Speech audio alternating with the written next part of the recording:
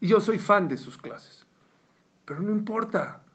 Él da, me invita a mí, invita a Jamanichar. A tú no ¿qué importa? El chiste es que la gente le llegue las clases de Torah. Qué fácil hoy es compartir una clase de Torah. ¿Por qué no las compartimos? Cuidado. Piensa en lo que le estoy diciendo y puede ser que sea verdad. Lo que valoras, lo compartes. Lo que no valoras, no lo compartes. Último punto. El que siente el dolor de Dios, Dios lo ve como su hijo. El que estudia Torah y valora la Torah, Akash Baruj Hu lo ve como su hijo. Número 3. Les voy a contar una historia. Esta lo oí de Ramatiteu Salomón. Les va a volver locos esto que les voy a decir. ¿Cómo Akash Baruj Hu quieres que te vea como un hijo? Afilo en Rosh Hashanah. Afilo en Rosh Hashanah. Dice el Mashiach de Leikut Hashem, le mandé refuah shalomá y larga vida, que había una ocasión, dos hermanos les iba mal. No tenían parnasá. El papá ya era anciano. Papá, ¿qué hacemos? Les voy a dar un tip. Váyanse, vivían en la ciudad, váyanse a la República, al interior de la República. No sé, a lo mejor ahí. Uno se fue, hagan de cuenta, a Guadalajara, otro a Monterrey. Uno no se hizo rico, millonario, múltiplo, un emporio, se volvió loco. El otro yo le llamo la anchoa, ¿saben por qué? Salado, todo mal. Así como el rey Midas lo que toca lo hace oro, este lo que tocaba lo hacía basura. Nada. Le habló el de Monterrey, el que le fue mal a su papá, dijo que qué hacía, que desgraciadamente le fue muy mal, que no, que sí, que no, que... Dijo, ¿sabes qué? No todo el mundo nació para ser jefe. Ni modo, háblale a tu hermano de Guadalajara. Vete con él y sé empleado, que te dé un buen sueldo. Ni modo, que te dé comisiones, a ver qué. Tiene razón, papá. Esto le marca a su hermano, no le contesta. Le marca a la secretaria, no, que me hable mañana, que venga pasado. Dijo, ya, ¿sabes qué? Está muy ocupado, voy a verlo. Y agarró un vuelo, con lo que poco tenía, se fue a Guadalajara. Así, humilde, su ropa humilde. Llegó a la empresa. Shema Israel, la empresa, Shema Israel. No lo dejan de entrar. Se peleó con el del policía de la entrada. Oye, pero es mi hermano. No, no les hago el cuento largo. Se metió, hasta que se metió a la oficina de su hermano. Su hermano lo vio y le dijo, le dio vergüenza de verlo todo vestido así y todo. ¿Qué pasó? ¿Qué? Mira, hermano, vete de acá rápido, vas a perder mi reputación. La gente que ni sepa que eres mi hermano, bye, pum, lo corrió. Lo corrió. ¿Cómo crees? Pues lo corrió de su emporio, de su empresa, de su corporativo. Hay una frase que dice que es importante, es agradable ser importante. Es agradable ser importante. Se siente bonito. A ver, la secretaria de la secretaria de la secretaria. Pero es más importante ser agradable, porque este mundo da muchas vueltas. Pero bueno, eso es entre paréntesis. Sale de ahí del corporativo el hermano, le habla a su papá, le dice, pa, no hay opción. ¿Cómo no hay opción? Esto? El papá, ¿cómo tu hermano no te recibió? ¿Cómo crees? Le marca el papá, no le contesta el hermano, que está ocupado. Se enferma el papá. Se enferma, terapia intensiva, le quedan unos días. Se enteran los dos hermanos, uno a Guadalajara y otro a Monterrey. Los dos viajan, los dos van a visitarlos. Y está el papá en medio de la cama, uno del lado derecho y el otro de izquierdo. Todo el tiempo el papá con el de Monterrey, con el amolado, hablando y explicándolo y decirle, y te encargo a todo. Y el otro ahí sentado como una figura, no voltea ni siquiera a verlo. Hasta que se enoja el rico, le dice, papá, yo también soy tu hijo. Se volteó el papá y ¿saben qué le dijo? Si él no es tu hermano, yo no soy tu papá. Dice Ramatiteu Salmon. Todos queremos que en Rosh Hashanah Hashem nos juzgue como hijos. ¿Qué podemos hacer? Si tú eres una persona egoísta, no volteas a ver a los demás, ¿saben qué va a decir Hashem? Si todos los demás no son tus hermanos, yo tampoco soy tu papá. ¿Quieres que yo te vea como un hijo? Ve a mis demás hijos como hermanos. Qué importante es que nos preocupamos por los demás. Mucha gente piensa que ver a los demás, es que yo no tengo dinero, es que No, espérame, no es nada más dinero. El que tiene dinero, que dé dinero. El que tiene comida, que reparta comida. El que tenga sonrisas, que reparta sonrisas. El que tenga boca, que pida por los demás. Hay muchas maneras de ver por los demás. No es solo como el dinero, ¿eh? Ayer vino a mi casa una persona que me habló, no les miento, no saben cómo lo admiro. No digo su nombre porque no me deja, pero me vuelve loco. ¿Saben qué hizo? Me dijo, yo sé que su fábrica no andaba bien en esta pandemia. Mal. 4 o 5 meses sin facturar nada o casi nada. ¿Saben qué me dijo? Suri, tengo una tzedaká para que la repartas. Por favor, repártela. Sí, con mucho gusto. Mañana, Besat Hashem, paso por. No, no, mañana no. Dijo, perdón, es que ahorita. Espérame. ¿Dónde vives? ¿Dónde estás? ¿Tu casa? Señor, ya se salió de su casa, agarró su coche y vino a traer la tzedakah. En momentos difíciles, no es momentos de abundancia. Gente como esa hay que admirar. Gente como esa que Baruj Hu lo ve como hijo, afilo en Rosh Hashanah. No hay manera de alejarte de gentes como ella. No hay manera. Sentimientos, señores. Hay que tener mucho cuidado con los sentimientos de los demás. Lo mejor que puedes hacer es hacer sentir bien a alguien. A lo mejor no puedes dar dinero, pero una cosa muy importante, hacer sentir bien. Ayer conté un rápido, a lo mejor no lo escucharon. Y ya sé que están pensando, sí, a tu pareja. Empieza con tu pareja, hacerla sentir bien. Ja mencionaba a Shaul, ayer conté en mi clase. Ja mencionaba a Shaul, en una ocasión pasó por su esposa, paré una boda.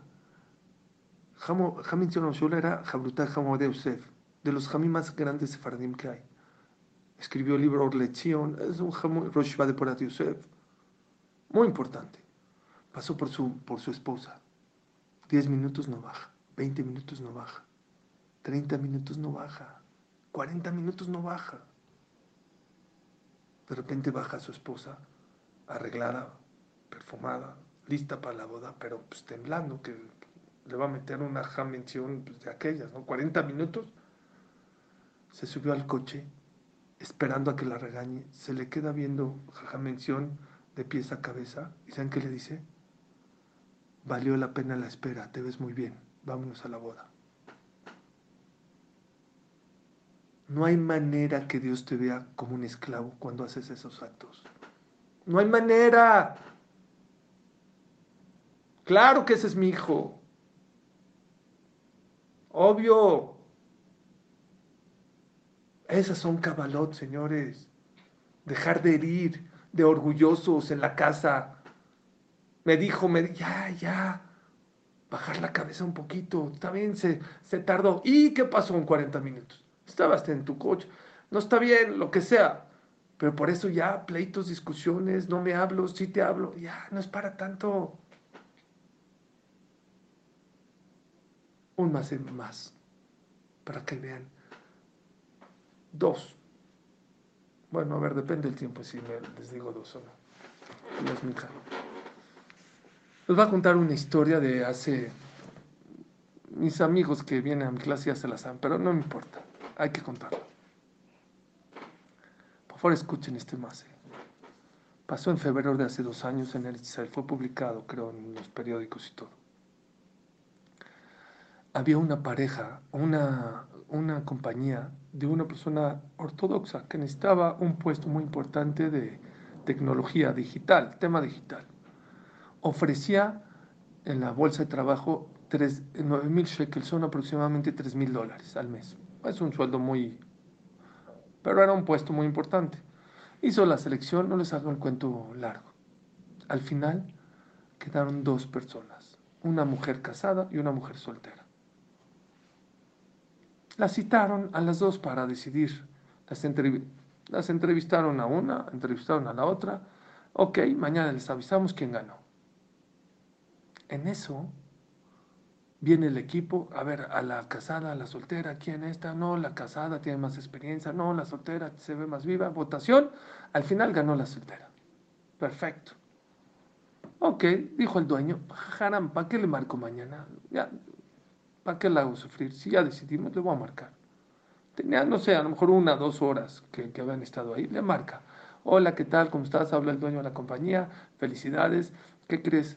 Acabas de ganar el puesto. Desde mañana empiezas aquí tu trabajo. Ganarás 9,000 shekel. Esto. ¿Qué creen que le contesta ella? No, no, no, no. Acabo de decidir que hace un ratito que no va a tomar el puesto. Le pido por favor que se lo dé a la casa. No, pero ¿cómo? ¿Qué pasó? ¿Te hicimos algo? No, no, perfecto. Bueno, dime, ¿qué pasó? ¿Qué está pasando? Le voy a decir la verdad. En la antesala, antes de que entremos, me di cuenta que ella está más necesitada. Su esposo no tiene gran trabajo, está casada, tiene hijos. Me caerían de lujo esos $9,000, esos 9,000 de shekel. Pero la verdad, siento que ella los necesita más. No, este se volvió loco. No, bueno, te doy más. No, no, no, ya le dije. Déselo a ella, por favor. Yo encontraré otro puesto. ¡Wow! ¡Wow! ¡Oh! ¡Oh! Tener gente como esa en Clal Israel. Podría ahí acabar el Sipur, pero no voy a acabar ahí, porque siguió el Sipur. Llegó a su casa el dueño de la compañía, le contó a su esposa. Se volvió loca su esposa. Dijo, oye, ¿qué edad tenía esa muchacha soltera? 18, 19 años. Dijo, oye, ¿y si la ofrecemos a nuestro hijo para Shidduch? Eso es lo que estoy buscando para mi hija, para mi hijo. No, pues yo no le hablo. Dame el teléfono, yo le marco. Le marca, le dice, hola, habla la esposa del dueño. No, señora, ya le dije que no, es que es para otra cosa. Ah, dígame. Oiga, es que me contó la historia, mi esposo me dejaste anodadada, me volviste loca. Oye, ¿no estás buscando Shidduch? Y se queda callado un ratito. La verdad, sí. Oye, tengo un hijo maravilloso. ¿No quieres salir con él? Pues salió con él. Cuando yo vi el Sipur ya estaban comprometidos. Seguramente ya no supe, pero seguramente se casaron. Qué increíble, ¿no?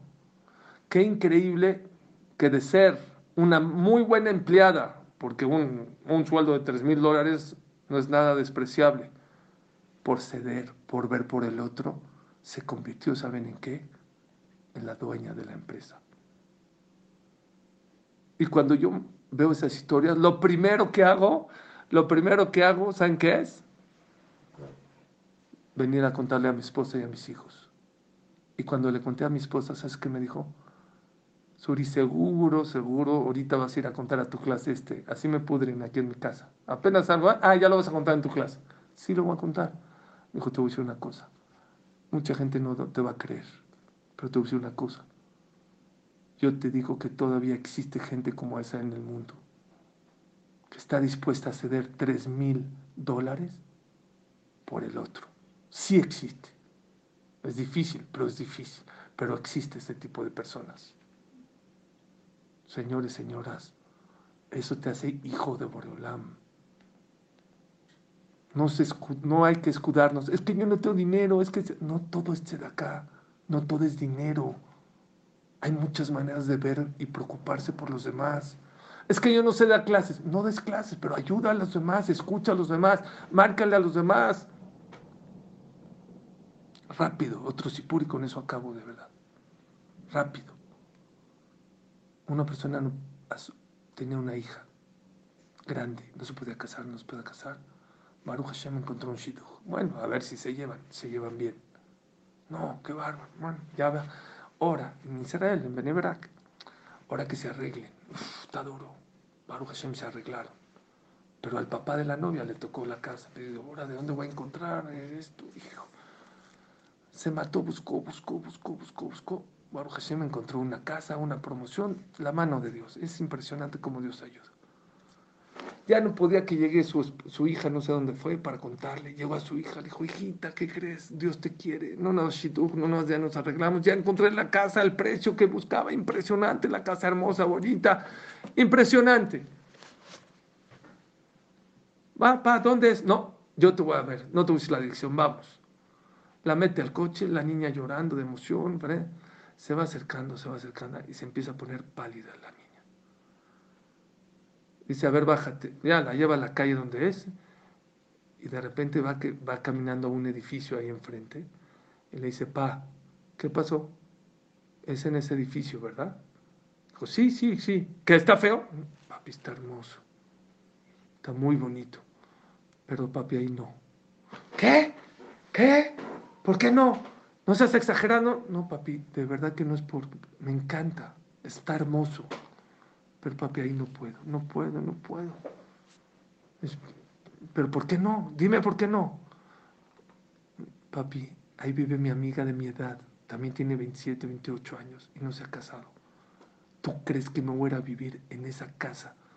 Voy a salir yo con mi esposo arreglada. No puedo, no puedo, no puedo hacer sentir bien tan mal a mi amiga. De ninguna manera, de ninguna manera. No puedo. ¿Saben qué dijo el papá? ¿Sabe qué? La voy a comprar. Papi, no la compres, no voy a vivir. No me, se volvió, es un NES, el precio, el lugar, la ubicación, el departamento. Ya no seas payasa, no de tzadeket, ¿no? Ya ni modo, te escondes, no sé. Papi, no, sí, no. Pues, ¿qué creen? Din Torah. ¿Con quién? Con Rafael Kanievski. Pero Rafael Kanievski no hace Din Torah. Dijo, no, yo no hago Din Torah. Jajam, escuche este Din Torah. Le va a gustar. ¿Qué pasa? ¿Y quién es el Din Torah? Un papá, su hija, su papá. Dice, vamos con Rafael Kanievski a ver. Llegaron con Rafael Kanievski, escucha el sipur y le dice a la hija, perdón, es una mechía, es una oportunidad y la van a comprar. Y el papá, ya saben cómo, ¿no? Te dije, ¿para qué me has? Se voltea con el papá y le dice, la vas a comprar, pero tiene prohibido que tu hija viva en esa casa hasta que su vecina se case. La rentas y con esa renta pagas en otro edificio, pero en ese edificio no podrá vivir tu hija. Tu hija tiene razón. Hay que cuidar los sentimientos de los demás. Ese es un Gadol de Israel. ¿Cómo llegó a esa conclusión? Pero me entendieron que es dar al otro, preocuparse por el otro. Ya no hay tiempo porque es minja. Dijimos en resumen tres maneras de cómo no despegarse de Dios para que Dios te vea como un hijo. Número uno, hay que echarle fuerte a la Torah. Hay que valorar la Torah. Número dos, es muy importante sentir el dolor de Hashem. Hay mucho Hilul Hashem en el mundo. Hay que rezar por Parnasá, por Shidduch, pero hay que rezar por toda aquella gente que no conoce qué es Hashem, no conoce qué es Torah. Hay que compartir más la Torah. Número tres, hay que ver por los demás. Esa es una de las Kabbalot más importantes del mundo. Que Hashem los bendiga, que Akash Baruj Bezrat Hashem nos juzgue a todos como hijos, Bezrat Hashem, y que pronto, muy pronto, se acabe ya Tichle Shanabe Kilotea, que se acabe el año y todas sus maldiciones, Tajel Shanau Birjotea, que empiece el año y todas sus bendiciones. Gracias, Jajam Shlomo, por darme la oportunidad de poder este, compartir estas palabras. La verdad es que me salen del corazón. Ojalá, así como salieron mis palabras del corazón, les pueda entrar al corazón a todos ustedes. Los quiero mucho y que Hashem los bendiga en todo. Muchas gracias a todos y a todos los que me escriben y todo lo que me desean, se los deseo el doble. Gracias a todos por escribir tan hermoso. Perdón si no lo hago uno por uno.